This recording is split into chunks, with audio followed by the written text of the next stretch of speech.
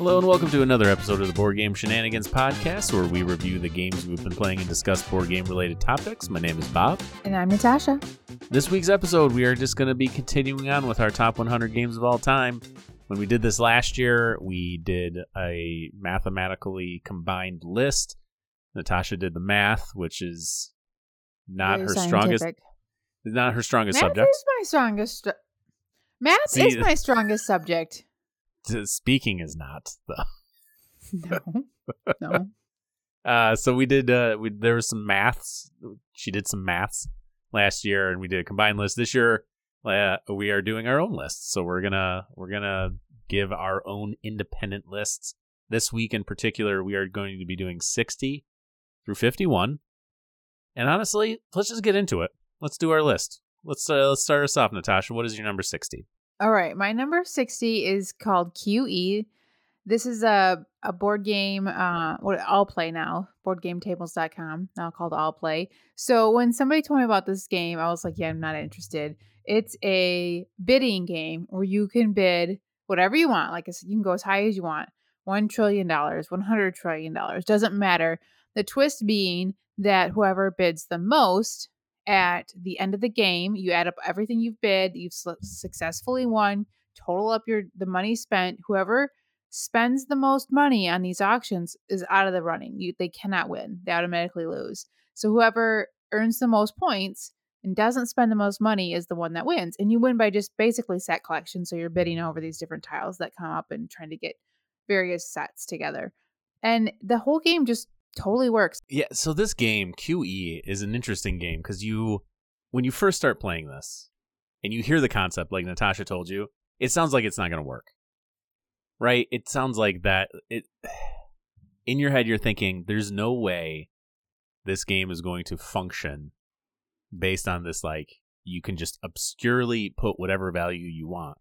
But it works. It's interesting how it all kind of like actually works based on what people are doing, and it's always kind of fun because everyone starts off real tiny. You know, the very first one's like 1,000. You think you're hot stuff going, oh yeah, we can go as high as we want. 1,000, and then and you're like, okay, and people will win it, and then the next one's just like, well, I say 10,000, and the next thing you know, escalates, yeah. And then the very last one is $6 trillion, and you're like, you don't even write the zeros, you just put 6 trill on it, and then people start bidding on it. Or you screw over the person who has that starting bid, because if nobody bids higher, then you have to pay for it. So if you have if you think you've got the most amount of money, because you're not keeping a running score of everyone else that they've spent. In fact, you don't even know what they've spent. You just know that if they won the bid, that you just know that they've bid more than you. So you have an idea of what they spent. But I know people have escalated it really quickly and gotten hosed and then gotten stuck trying to raise the prices to get other people to bid more than them and then getting stuck with that title and losing the game. So if you don't like bidding games, like, do not rule this game out. I hate bidding games. There's very few that I actually like, and I love this game. It is so unique and easy and just fun to play. I agree. I would say bidding games like this just wouldn't work with a lot of people. But this game, for whatever reason, does. If there was just a straight bidding game, I don't know if I would necessarily want to play it. And something like QE, it doesn't make my list. I don't think it's engaging enough for me, and maybe it partly is because I'm really bad at it and I always lose. Most of the time, I don't actually lose. I'm ineligible to win. I should rephrase. Because I always end up overspending. Because in the beginning, I'm not buying anything, and then I really need to start buying stuff so I can get points, and then I end up spending a lot of money. Gotta go fast and hard. Gotta buy all the ones in the beginning, because it's only going to escalate, probably, most likely, unless you buy all of them and then they decide to screw you over. Yeah, every single time I played this game, it's just been a hoot and a riot, and it ends up just being this wild game, and it's a lot of fun. It's almost like in some ways, like a party game. I kind of feel like it's party game style. It feels like it. Yeah. You could definitely put it in that category. You could play this with non-board gamers. It's a little bit to teach with the way that those set collection works and whatnot. But overall, yeah, I would describe it definitely more of a party game than a strategy game. Yeah. Although there is strategy to it.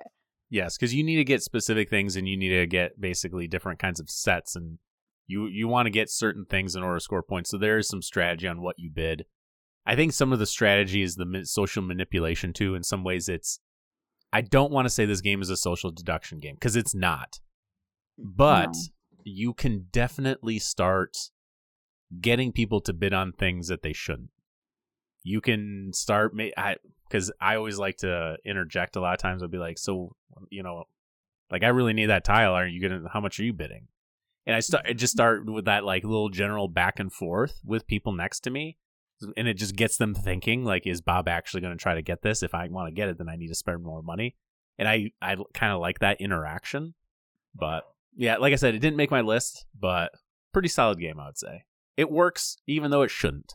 Yeah, that's a great way to put it. It's a lot of fun. Definitely worth playing sometime. That is my number 60, QE.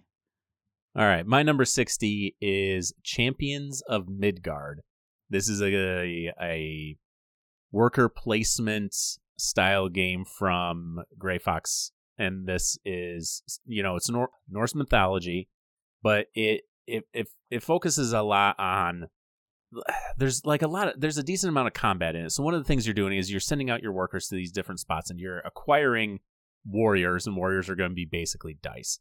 And there's going to be trolls that are invading, your campgrounds that you're trying to fight off. You can, buy ships and set sail on quests and go defeat like larger creatures. And it's just an interesting, cool worker placement game. One of the things that I think a lot of people didn't like about just the base game is you could get really hosed on die rolls. So if you charted a boat out to this particular monster and you whiff on your dice, you lose all your dice and you don't get any points. And that really sucks because you invested all these resources into, trying to make it out to this monster and defeat it for this points.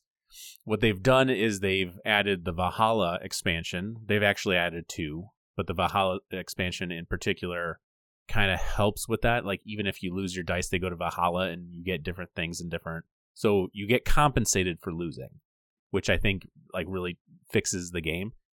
It's one of those games that's just cool. Like, you're chucking dice. I like the artwork in it. You get special powers at the beginning. Each one of your, factions does something just a little bit different. But have you played this game? No, I don't think I will.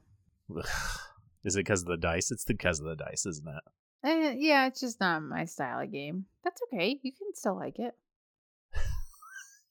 I thank you for the permission to like a game that's on my top 100. I won't give you shit about it because I haven't actually played it. So that's right up there with the I love that for you.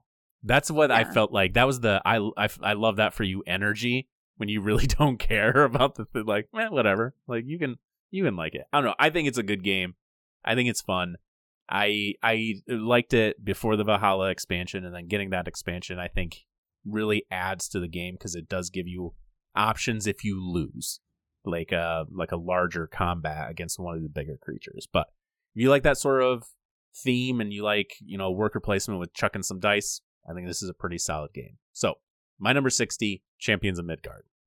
My number 59 is Curious Cargo. So this is a 2-player only game about trying to get your pieces and parts out of the factory floor through these pipes. You have to lay these tiles to create pipes so that you can get them out the door and into the trucks. And the trucks like move along. Once they're full, they move along and they kind of land in different spots. So then you have to move your piping along, and you're playing this game of really trying to be really efficient with getting your pieces out the door, but then also your opponent's pieces are coming towards you, so you want to load them back up into your factory. So you also want to work on setting yourself up so that way when that truck rolls in, you're able to grab those pieces and you've got pipeline laid out so those pieces will fit through there, and you'll get points for collecting those as well. And it's a fun little 2-player puzzle. Like, I just really like the laying the tiles. I like the mechanics of the game. I think it's really interesting and a little tricky, and I enjoy it every time I play it a little bit more just because of how tricky it is. But I like this puzzly game. Yeah, I've never played it, unfortunately.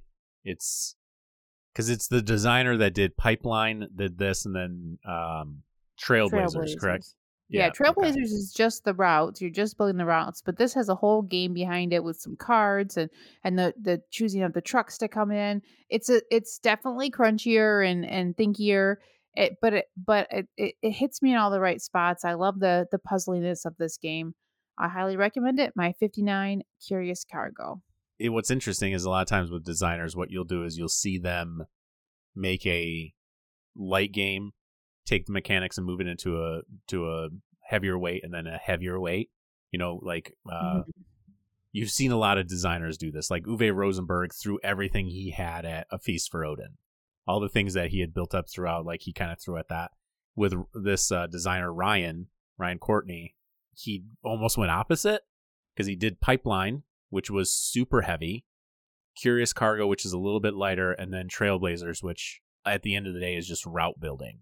Fairly simple drafting game, and I don't want to call it tile placement because you're not placing tiles, you're placing cards, but I same would difference, I consider it suppose. a tile placement game, even though they're cards, because of the way that you lay them out. But yeah, it is interesting, a different, unique path, and I like how he's kept that same mechanic and made him all good games. I haven't played Pipeline though. Ooh, you haven't played Have you? Do you want to? Not really. I like Curious Cargo. That's heavy enough for me. I know Pipeline is super heavy and long, so I'm fine with not playing it. Yeah. All right, fair enough. I've wanted to try it because I think it looks cool, but fortunately, I haven't had an opportunity.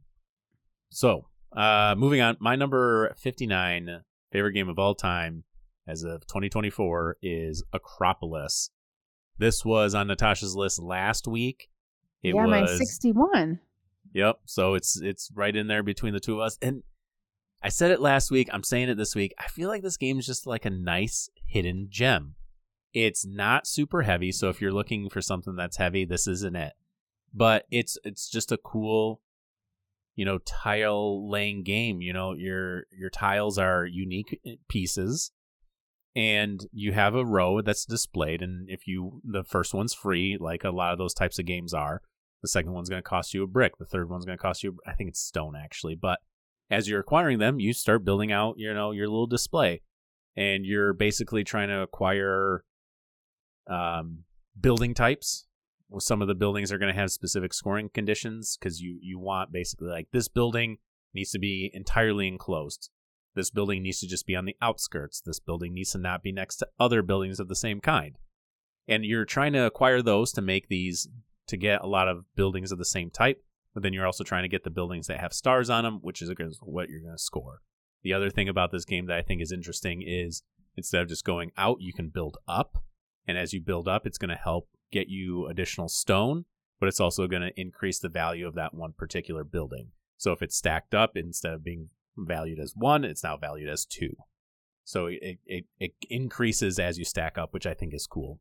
Makes you think about your tile placement just a little bit differently. But this game, yeah, we put it on our top 10 games of 23, and I think it deserves it. I think it's a solid little game, not super long, kind of, I don't want to say quite filler, because I think it's a little bit longer than a filler game, but it still has some cool, interesting decisions. Sometimes you want to deny tiles from people, unless you're Natasha. Then you just like feed them to these tiles, because that's what she does.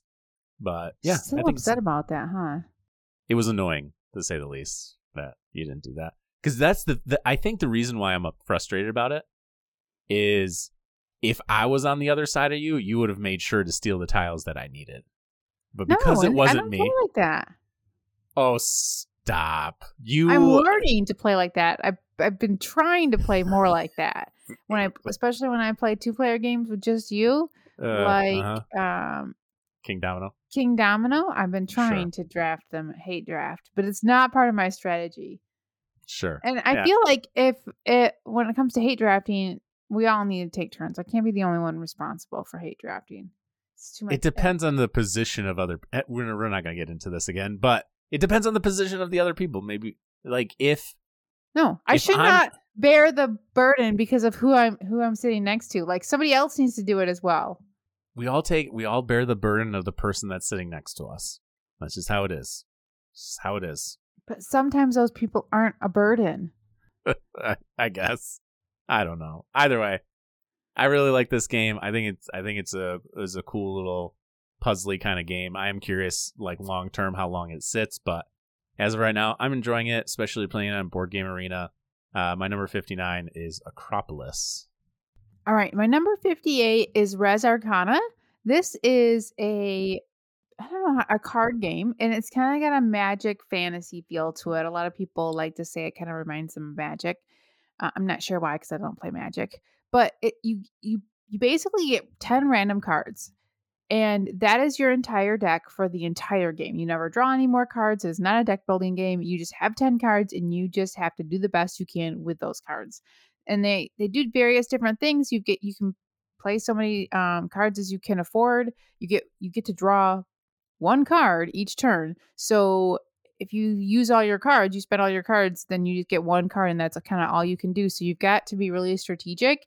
And at first you're like, how am I going to do any of this? But then it all kind of starts to come together, and you all of a sudden you're seeing these different actions you can take, and you're getting more resources, so then you can do more things. And it's a really fun, fairly quick, like probably like an hour long game with some meat on its bones, with some interesting card play. And each game is going to be different based on the 10 cards that you get, and the different ways that you can turn your resources in, like different things you can acquire throughout the game to use your resources for. When one of the first plays me and a friend of ours played at this game, my instant thought was the 10 cards you got is like a jalopy of an engine, and you're just trying to figure out how you can make it run. And there's versions of this where you can draft cards. Have you played it with drafting, or have you only No, played and I just never random? want to. I like the randomness. I like the idea of like, these are the cards you get, make good use of it. Because if you draft like and you know how to play, like obviously drafting, you'll know what cards combo well together. And I'm not Yep. that experienced in the game, so I that wouldn't benefit me. I like the random, just 10 cards, do what you can with it, which is unusual.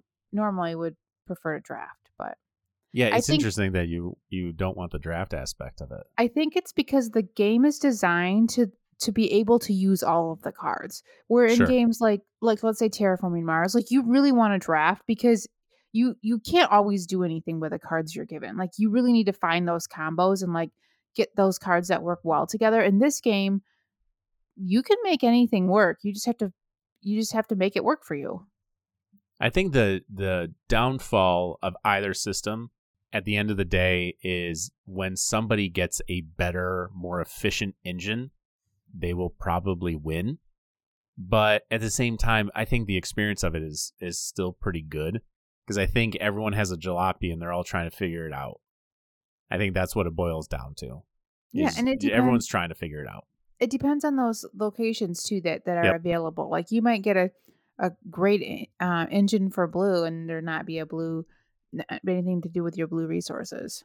One downfall of the game, but it needs to be this way, is it's a race, right? It's a race. First one to 10 points wins. So with those style of games, like they just, for whatever reason, I'm not a huge fan of those kinds of games. But this game it's good. And the more I've played it, the more I've grown on it. My only issue comes with kind of the same issue you had playing Scout with me, is whenever we play this with Chris, he destroys us. Because he's It's not played even it like like 100 times on BGA. He's like, it's not oh, even this funny. card is really good. He'll point out to my cards, oh, that's a good card, or oh, that combos well together. And I'm like, what? Like he just knows what's going on. Yeah, he can win in like 3 rounds or something stupid. I think I've told this story before, but we were playing. It was me, Jeremy, and Chris, and we were playing online. And we were talking to Chris about how he's just like how good he is at it, and he's just like, yeah, depending on what kind of starting cards I have, I can usually figure out, like, if I have certain things, I can probably, like, I know I can win in like 3 turns. And me, Jeremy wrote, man, you're just playing a different game than us. And he is like, yeah. I'm still looking at these cards trying to figure out what to do, and he's like, yeah, I can win in 3. Like, what? Like, If you're learning the game, I do not recommend playing with people like Chris. In fact, Yeah, we try no. to play this game when Chris is not around, so then we can all have a chance of winning. So that's what it's like. That is what it was like when you guys played Scout without me. So that's how it feels like. I get it now. You guys are good. Yeah. I'm not mad about it anymore. Oh, good. That is my number 58, Res Arcana. All right, my number 58 is Downtown Farmers Market.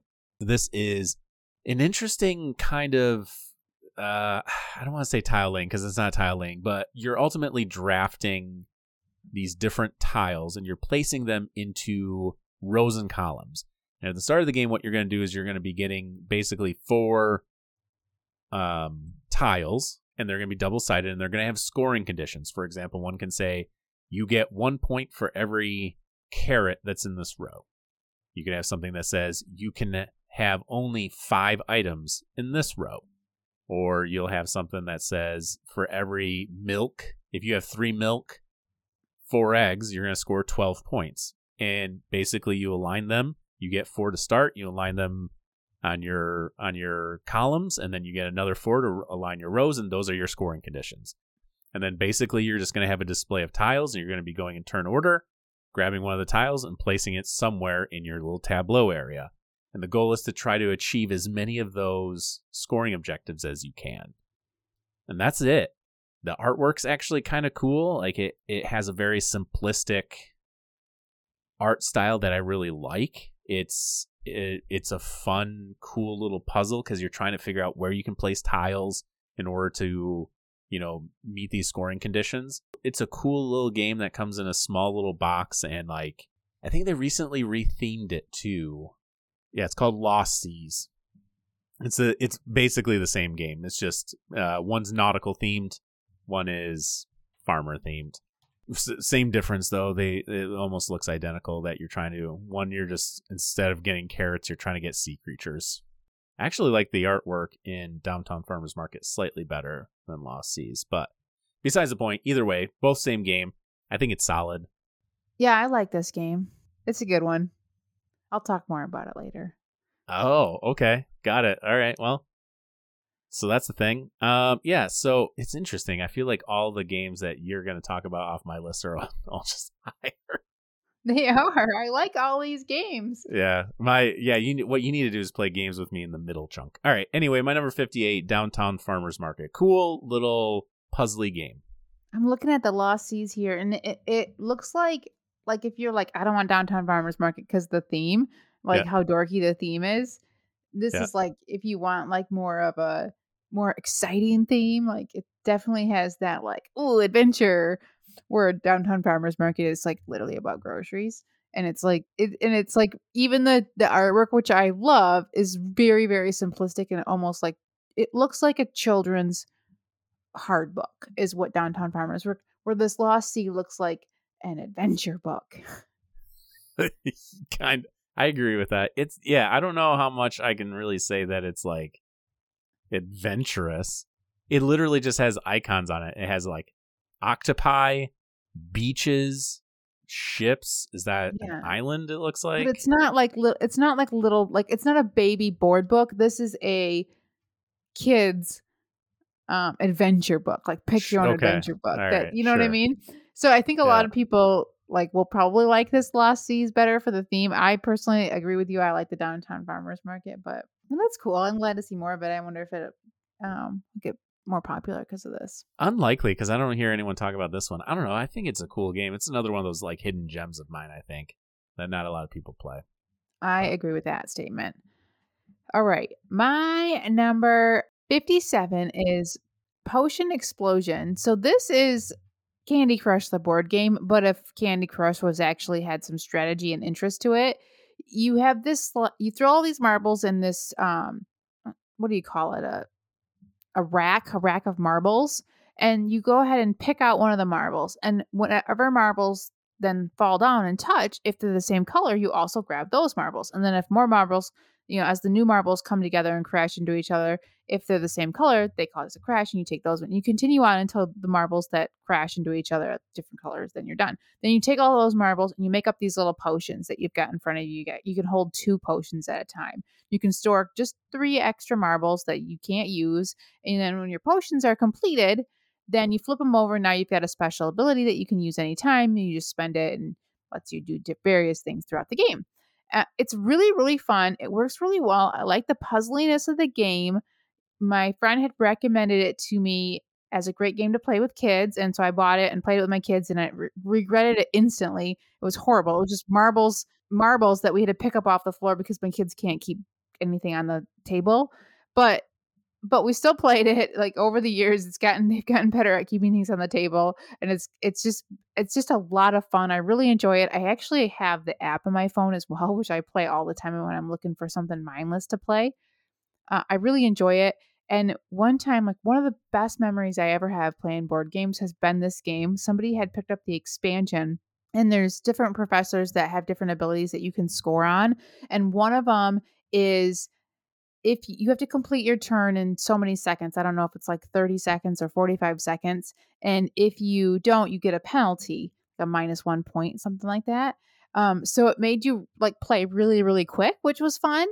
But then also we played with another professor who gave you minus points if you dropped any marbles, which was also really fun. So combining those two together, one, you had to play really quickly, and two, you couldn't drop any of the marbles, which is really hard even when you just play regularly. Like, you always just drop marbles. So we all like played quickly and dropped our marbles, and it was so much fun. Somebody comes walking in the door when we're in the middle, we were playing. They're like, "Oh, what are you guys playing?" We're like, "Shh, we can't talk right now." We're focusing on the game. It was one of the best gaming experiences I have, and that's why I think I still love this, like, fairly basic family friendly game. You turned Potion Explosion into real time is what you did Yeah, with that. and it was That's what you fun, did. Bob. It was even more fun than the regular Potion Explosion. Yeah, is it though? This Yes. is actually, yeah, Potion Explosion is a cool game. Like, it's a cool concept. You got that dispenser with the marbles, and you're trying to pull them in order to, like, cascade them into other ones so you can get the potions are cool. Every time you use one, you gotta pretend like you're drinking it. Glug glug glug glug glug glug. Mm-hmm. It's a rule. Yeah, you have to do that. It's mandatory. If you don't get the special ability. It's a thing. It's in the rule book. Look it up. But yeah, it's a solid game. I still own it. I don't want to say I got super competitive with it, but we were playing this online with a friend who is really good at it. So I would agonize over the best possible move. It almost turned into like 5 tribes. Like, you're just analyzing, okay, if I pull this, those will cascade, and that, okay, but I don't actually need those, but I can use this. It became a whole thing instead of just quickly grabbing stuff. But I think you have to play with the expansion where you have to play in 45 seconds or less. I don't know if I want to turn this into a real-time game, though. I think that's my problem. Yeah, it works as a real-time game because it's just a light game. Like, you can stare at the board for so long. That's annoying. Like, this is a light game. Like, just you don't need to put that much effort yeah. into it. Just take your turn and go. Yeah. It's fun. It works, and it's a great family game. As long as your kids can keep marbles. I recommend playing this game over carpet, like on the table on carpet, and not like in your kitchen where you've got like a hard floor and then marbles roll everywhere. But other than that, great game. My number 57, Potion Explosion. All right, my number 57, I'm sure Natasha is going to tell me it's too low, and that is Hadrian's Wall. This is a roll and write, really. I mean, you're flipping cards really at the end of the day, so you're not actually rolling any sort of dice, but you get a couple sheets of paper. You have a ridiculous amount of things you're doing. You're acquiring different kinds of workers, and you're using those workers to basically check off boxes. But where this game shines is you have two gold workers, a blue worker, and a black worker, and you're trying to find a red worker. Well, you can get that red worker somehow. You just got to figure out how you're going to do it. Okay, I'm going to use this gold to move up this track, which is going to give me access to a second blue. If I use those 2 blue, I can move up this track twice, and that'll give me, this worker, which then I can put over here and do this, and then I can get that worker, which is going to give me that worker that I needed. Combine that with this worker, and then that's what you're doing. And there's one sheet that's pretty basic. You're just climbing up tracks, and it's somewhat production based. And then there's another sheet where it's literally just a bunch of mini games. You're trying to check off boxes in order to get more stuff. There's going to be things that allow you to, do gladiatorial fights. There's going to be, you can go to the bathhouses that give you that allow you to do certain things. But so you're trying to like figure out which mini games you want to play, and you're just trying to like collect as many points as you can. It's heavy. It's a heavy roll and write. it's up there with, you're just constantly agonizing about how can I get the most out of what I have. Yeah, it's very heavy and it's a lot to keep track of. And I highly recommend checking it out on VGA or some kind of online version of the game because it does all that keeping track of it for you. So you don't have to worry about like how many meeples I have left, what actions can I do. It kind of highlights the ones that's available for you to take based on the workers and the resources that you have. It's a great game. My only issue is when playing online, one of the things that will happen in the game is you will acquire brick from other players while they're playing. They're doing something, and they eventually give you brick. And the downfall of playing it online is you get the brick after you've completed your turn. Like everyone's completing their turn, then all of a sudden you're like, oh, you have this extra 2 brick. Well, I had 2 brick before, and I really needed 4 brick to do this thing. If I would have had that, then I would have been able to do this thing. But it's one of those, at the end of the day, unless you're trying to completely optimize playing this game, which I think would be an agonizing brain activity, I don't think it's that big of a deal. Yeah, it's hard to plan out that much in advance. I just kind of do whatever I can. Yeah, but yeah, if you're the first to play, you just have to wait till everyone's done. Or wait, if you think you might get brick, you can sit and wait. You don't have to complete your turn. But yeah, that is a downfall of doing that online. Yeah, I'm sure Natasha will talk about it more. My number 57, Hadrian's Wall. All right, my number 56 is 5 Tribes. You had just mentioned this as a game that you agonize over, and it is. So this is a Mancala style game. You pick up a handful of workers on one location, and one at a time you drop them off on various adjacent locations, and then wherever you land, whatever worker you drop off there, you get to take all of the workers. So let's say you drop off a blue worker and the last one you drop off is blue, and there's 2 blue workers on that spot. So therefore you get to have 3 blue workers. Now you do the blue worker action, whatever that may be, and you got 3 workers. That's better than having 1. You get to do more with that. And then also you get to take the action on the tile that you land on. So you're looking at this board of various tiles that are placed in different spots each game, and you're like, okay, what tile action do I want to do, and what color action do I want to do? What's the color that's the best, and like where can I get the best? So this color action might be really good, but the tile isn't very helpful for me. So you kind of go over all these different choices and try to get the most amount of points each turn. And it's got a turn bidding action, so you can place your pawn. You can spend a ton of money to go first, to guarantee go first, or you can spend 0 coins and go last, but there's like 3 0 coin spots, so if you go there first, people are going to bump you.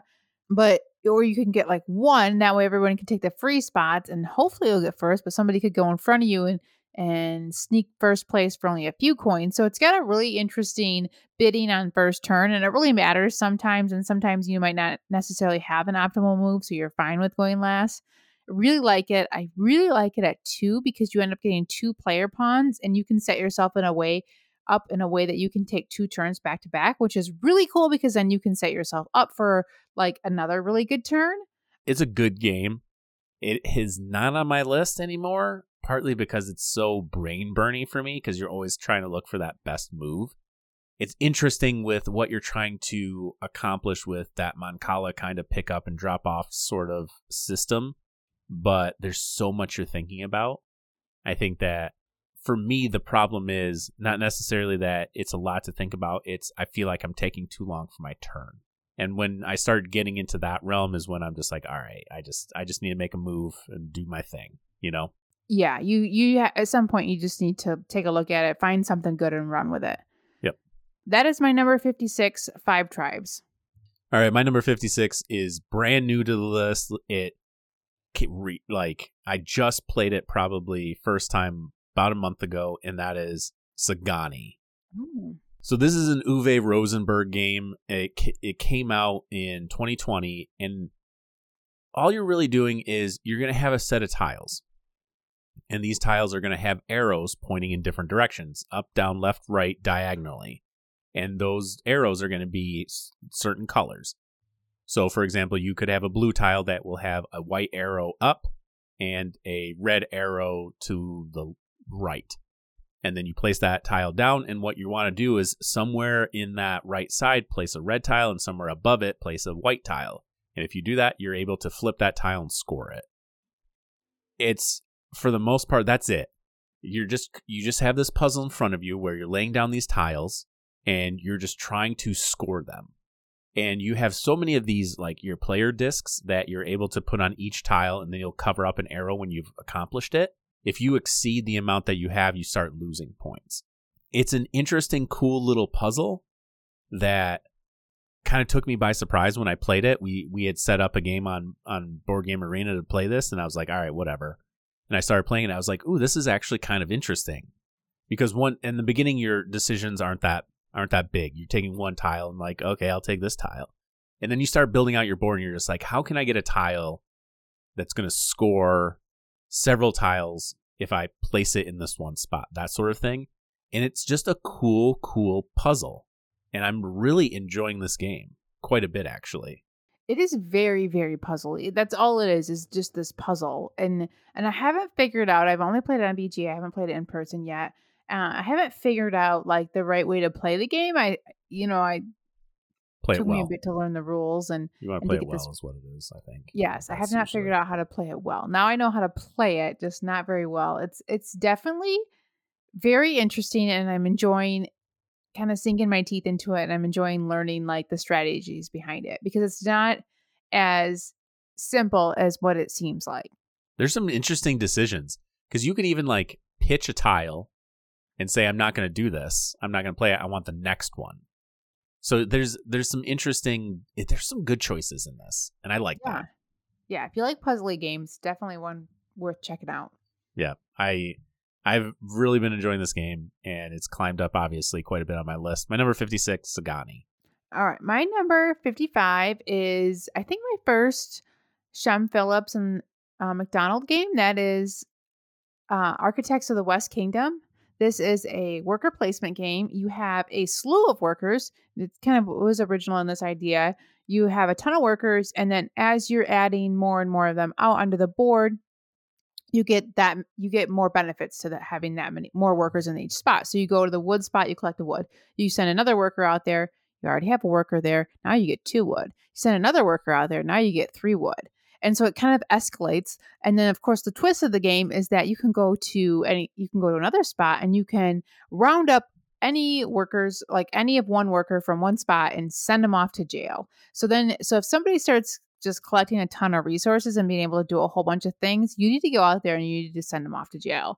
And when you do that, you can get paid. So it's a great way to get money. And so you're really incentivized to stop people in their tracks. But sometimes you also just want to play your game. Like you want things to do as well. Like you have, 3 workers at this location. So if you go there, you can get 4 workers. But if you ignore them, then you're letting them keep getting bigger and better things. And a lot of worker placement games are very much, okay, I have a plan. I'm going to do this, then I'm going to do this, then I'm going to do this. If somebody comes in and takes your spot, then you readjust your plan. So you've got a couple options. This game is very much a very tactile. Is that the word?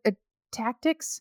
Has more tactics than any other worker placement game. You really are playing, and then you're reacting to everybody else on the board. Like, okay, I wasn't going to go there, but I have this really good opportunity to scoop up all these workers. Or I don't really need more gold, but I can get a ton, and gold is really great. So I might as well go there and get all this ton. So it's really like about scooping up these opportunities as they come while keeping your, focused on your goals of the game and trying to accumulate points. So it really feels unique and different than a lot of worker placement games. There's a lot of timing. When do I say enough is enough? I need to round up Natasha's workers and send them to jail. You get too much gold, you go straight to jail. When does that happen? When do we self-regulate when we finally say, all right, you've been getting way too much stone or way too much clay, whatever.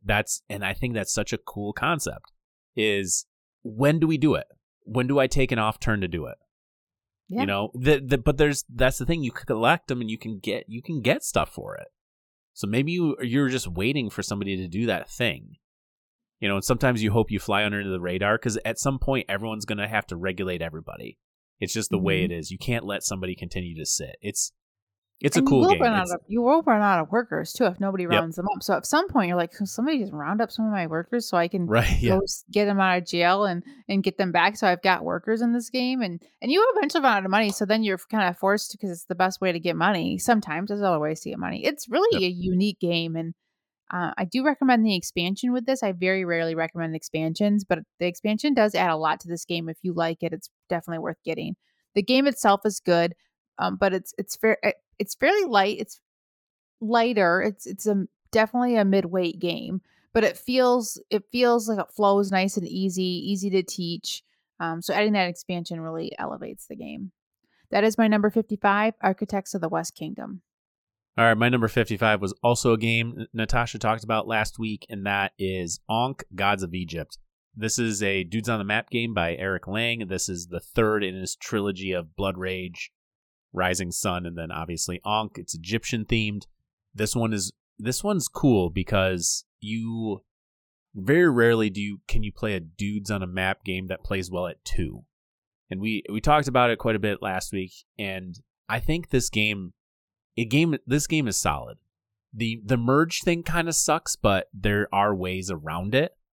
And you can play scenarios where the merge doesn't happen, or you can just kind of, not do the merge. But that's the biggest criticism was that merge piece. But at the same time, like, I think it's a cool game. This is one of those Dudes on the Map game I'd rather play at lower player counts than higher. And I can't say that about all of them. Like Blood Rage, I'd rather play at 4. This, I'm fine playing it at 2. We played it at 2, and I had a fantastic experience.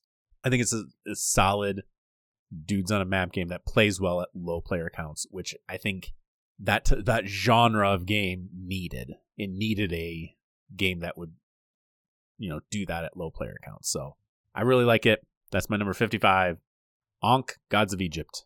All right, my number 54 is a deduction game, so it is not on Bob's list. This is Cryptid. Especially this one. Oh my God. I don't think I've ever felt so stupid in my life than playing Cryptid. Oh, did you? You have played it? Yeah. I've played it. Oh, I love this game. It's so good. This is pure deduction with no luck involved. I mean, a little bit of luck where you land, but where you select, you could luck into getting figuring out the piece right away, but or the tile right away. But in a lot of deduction games, they really suffer because you're given information maybe randomly. Somebody could be given more information. It's a tricky thing to do in a deduction game. Everybody has one piece of information, and you need to essentially figure out where this one space on the board is based on what you think the information everybody else has. And you can deduce it based on what they tell you this location could be. The way it plays out is really interesting. I don't know who came up with it and how they figured it all out, but it just works. Where I know one piece of information, Bob knows another, and between all the people at the table, there's only one spot on this giant board of hexes that could be the spot that meets those criteria. And you have to figure out what it is based on what other people tell you if this could be the location or if it could not be. And I just love deducing all that out. I love doing it kind of as a table, as a group out loud and thinking, okay, so if Bob says it can't be this, that means that Bob he could think it's this type. It could be this land tile. It could not be this land tile. And I love just thinking out loud and kind of doing it together, even though it's not a cooperative game. You're trying to compete for it. But I love like talking through the logic. I think it's a lot of fun. And I really, really like this game. Great game. Don't listen to Bob. No, I mean, it's for a deduction style game. I've heard it's good. You played it. I mean, yeah, I've played it. That doesn't mean I liked it. The problem is I'm just I have no clue, and somebody's like, it's right here. And I'm like, how the... All right, well, good. GG, I guess. Good game. Cool. I'm glad you figured it out. Now we can move on. Well, it's if you like deduction games, you should check out Cryptid. If you don't, you probably won't like it. That is my number 54, Cryptid. All right, my number 54 is a game we've talked about quite a bit, and that is Ticket to Ride. I still like it. I still think it's a solid game. I still have fun with it. I taught my parents this game over Christmas. Went over really well. It's a welcoming game. at this point, we've talked about it so much, I think, on this podcast that I'm just going to kind of leave it at that. I really like it. I still enjoy it. I think it's a solid game. I like the North America map the best with the expansion. It is such a great game. All right, my 53 is where words. So this is a 20 question style game. You're asking 20 questions, not necessarily 20 of them, but you're asking yes or no questions to figure out this specific item. The twist being that it's got the werewolf theme on it. So there is a werewolf who does not want you to figure out the words, asks ridiculous questions, takes up your time. And then, of course, as a group, if you don't guess the word, then you can try to guess who the werewolf is, and if you do that, then you can win as well. I really like 20 questions. It's just a fun concept, and when it's really fun to be the seer who knows the word. You get to see the word, and then everyone asks you the questions, and you hand them yes or no tokens. It's just a lot of fun to play. We often will play it late at night, and we'll play it like 5-10 times in a row. It's quick, it's easy, it's fun. It plays a very large group, plays a lot of number of people, and you kind of add these different characters to it each time you add people. It overall, it's a very good game. Yeah, I think it's solid. It's not on my list anymore because I just haven't played it, but it was always a fun word game that it takes the werewolf theme and slaps it onto a 20 questions word game. And I think that's just cool, right? Because the werewolf is trying to steer you away. There's one person who knows what the word is, and they're getting frustrated.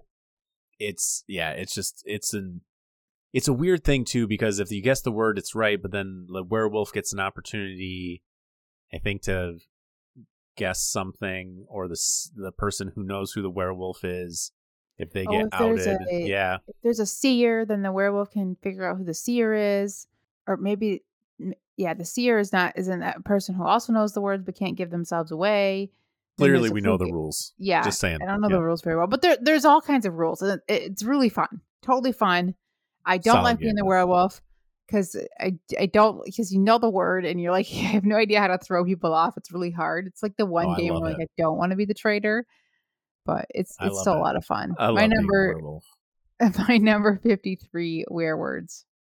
All right, my number 53 is Marvel Champions, the card game. So this is a game by Fantasy Flight. It is a living card game. It takes the concept of something like Arkham Horror, the card game, and kind of moves it into the Marvel universe. So you can play Spider-Man, you can play Cyclops, you can play Thor, you can play all these different ones. And what's cool is you don't necessarily need to do deck building. If you like deck building, you can make that part of this game. But other than that, you take some aspect cards of the specific character you're playing, and then you take a sort of personality trait. Like, for example, it could be aggression, protection, that sort of thing, and you just shuffle them together and you have your deck. Now, that's not as optimized as it could be. And then you're going against villains, like you're going against Ultron, you're going against Rhino, you're going against, Red Skull. So you're attacking these people. They have released some campaign-driven ones, which I think are cool. And it's just a cool, solid game. I like the theme and the overall arching story of Arkham Horror, the card game, better. But this is still a solid game. If you like Marvel, I think this is a cool game because you even have like a character card that has its superhero side and then it's like alter ego. So you're flipping back and forth between the two. I think it's a cool game. Have you played this? I don't think you have. No. It's cooperative. I don't think you'll like it, but no. I have quite a bit of content. I stopped with kind of the X-Men stuff, but I don't know. I really enjoy it. It's one of those games that it's fun to bust out, fun to play as Iron Man, fun to play as Spider-Man. So my number 53, Marvel Champions, the card game. All right. My number 52 is a real-time betting game. This is Ready, Set, Bet. And there's a horse race and somebody's rolling the dice, or you've got the app doing it, whatever. And there's a horse race going on. And while the horses are taking off, you are going to start betting on which horse you think is going to win the game. And you want to bet first so you can get the best bet out there because they're worth more points. But you don't want to bet too early because just because that one horse has a lead doesn't mean that dice couldn't be not rolled for the rest of the game. But you don't want to wait too long because those little spots are taken. Or once 3 horses cross this red line, the race, you could no longer bet. The race continues until you've got a winner, but you can no longer bet. So you've got to you get to time the bets in. It's really really fun. It plays up to quite a few people. And you play over several rounds or a few rounds, and you kind of gain a few little special powers. And then you're also betting on other kind of scenarios that might happen in the game. Like you're betting maybe a red horse will win, or maybe a blue horse will win, or maybe there'll be a close finish at the end, or there'll still be somebody way in last place. There's all kinds of scenarios that you could also bet on, and you just whoever wins the most money wins the game. Yeah, this is an interesting game because it is real time, but the first time I ever played it, the person who was essentially running the game that was doing the horses did such a good job rolling the dice and like, oh my god, here comes boxcars, and just like as they're like moving these horses up and everything like that. I don't know. It was cool. It was a cool experience. Him, shouting out what was happening with the horses and everything like that. The betting was kind of cool. A lot of fun. Yeah, if you've got a good Yeah. announcer. You either need a separate person to do that's fun and says things loud and goes really fast to make it fun, or you can use the app. Yeah, embrace the theme for sure. Cool game. All right, my number 52, Ready Set Bet. Great game, highly recommend. All right, my number 52 is Star Wars Outer Rim. This is another Fantasy Flight game where you're playing as bounty hunters in the Star Wars universe. This is almost kind of like sandboxy open world. You can go collect bounties. You can go raid stuff. You can attack different ships. You're playing as a bounty hunter. You're playing as the scum and villainy of the universe. You can play Boba Fett. You can be Dengar. You can be all these different like characters from the Star Wars universe. And again, you're just flying around your ship. You're getting new ships. You're upgrading the ships. You can acquire bounties. You can drop them off. You can, pick up cargo and smuggle it. You can do all these different things. And it's a cool game based on the theme. I think it's a little long if you're not engaged in the theme as much. And my other fear is that it becomes a little samey because it's, okay, I'm collecting the same bounty that I did last game, that sort of thing. They did release an expansion. I haven't had an opportunity to play it yet, but I still really like this game. Anything in the Star Wars universe where I can play, I can drive around, in Slave One, like, yeah, the Millennium Falcon. Let's do it. Sign me up. Yeah, I don't think you need to worry about it being too samey because it is a hard one to get to the table because of how long it is.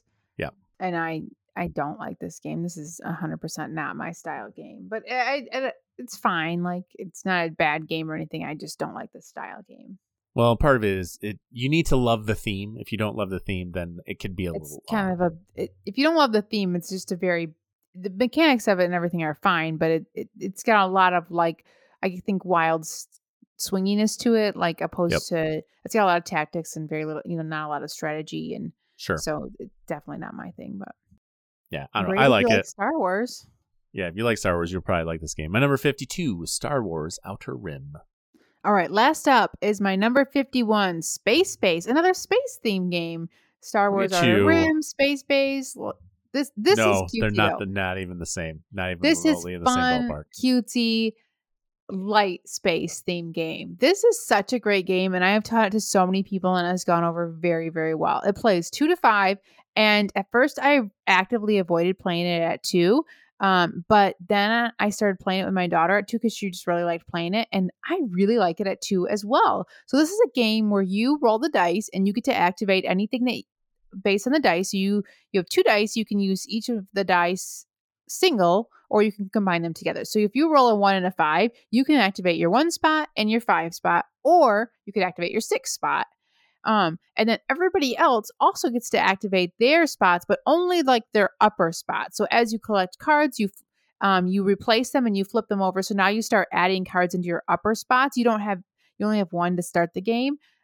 So it's really interesting the way that the dice come out. Like the higher the number, the bigger the payoff, but the less likely that those will get rolled. You end up kind of rolling a lot of these lower numbers a lot because you can always have a low number 1 through 6, and if you add them up, you might get a higher number. The way that it kind of plays out, you can decide your strategy. Do you want to go all in one or two numbers, or do you want to have like an even spread so that way whenever anything is rolled, you always get something? And I just really like this game. It's quick. It's like 45 minutes to an hour long. It's in the lighter style game. It's great for new players. Overall, I really love this game. It's one of those games that I don't typically think about that it's going to end up on my top 100 games. But every time I play it, I'm like, oh man, this game is just good. It's just such a solid game. It keeps people engaged on everyone's turn. It does something with, trying to buy those cards and everything along those lines. Every time I play it, I'm like, oh yeah, this game's good. And I enjoy it, but it's not one of those games I'm always just like, let's play Space Base. It lives in this weird space for me. I think it's a solid game, but I'm also like, I don't want to say it's forgettable, but it's always kind of in the back of my mind that like I just don't think about playing it. But then when somebody suggests it, I'm like, this is solid, Yeah, it doesn't get played in our game group very much anymore, but I still get it out a lot to play with my family, and I play it with a lot of my casual friends who don't play a lot of board games. They really like it. If you like Machi, like I have friends that like Machi Koro, so I was like, oh, I'll play this with them, and they really enjoyed it. So it's kind of in that same vein, but just a much better game. Yeah, I agree. My number 51, Space Base. All right, my number 51, the last one for this episode, is a game that Natasha probably doesn't like, and that is a pandemic game. It is specifically Pandemic Iberia. Of all the pandemics, this is the one I picked. This is the one that I like the best. So it's set in 1848, and you're playing in Spain and Portugal, and you're trying to do the same thing in Pandemic. It's a pandemic system. It just set in kind of a different timeline. What's cool about this one is you have to make specific hospitals for the specific colors of the disease that you're trying to cure. You can eradicate. There's no way to eradicate the diseases, but you have to build, for example, you have to build blue hospital to cure the blue disease, that sort of thing. I also think what's cool about this one is there are routes that you can make. So you get these little train tiles, and you're able to create routes. So it's going to help you travel faster around the map, which I think is very important in the early stages of the game, is just trying to create a good network to get to the different cities, which I think is interesting. There are some modules in it. So you can play, for example, this particular, like the swine flu or something like that. Okay, well, that is going to have its own kind of like set of rules. You can make it so the cubes are naturally migrating towards the hospitals because they want to try to get to the hospitals to get cured. But it takes the pandemic system and puts it into this world. And I just think it's good. Of all the pandemics, this is, like I said, this is probably my favorite between this and like the original one that I play quite a bit. I really like it. I like how it changes up that system, but still feels like Pandemic. I haven't played this one, but I'd be willing to give it a shot. But what? I'd try it. If it's a step up from Pandemic, I think that could be interesting. Oh, you might be disappointed. I don't know if it's a step up. I think I like it better just because there's more to think about early game. Because I think that in Pandemic, the early game is a lot of just like, well, we're not really worrying about anything. In this one, you're okay. I'm neglecting clearing cubes so I can build railways. So you're thinking about in the beginning, what's the best routes I need to make, that sort of thing. And that's what I really like about this game, is that first part feels good with trying to create those routes. Okay, so yeah, probably not then. Yeah, I don't know if you're going to necessarily like it any better, but I enjoy this version. If you can get your hands on it, I think you should get this version. My number 51, Pandemic Iberia. All right, well, thanks for listening to our shenanigans. Join us next week where we go through 41 through 50. And help us out by giving us a review and liking us on Instagram or Facebook, and send us any comments or questions to boardgameshenanigans@gmail.com. Thank you, everyone. See you next week.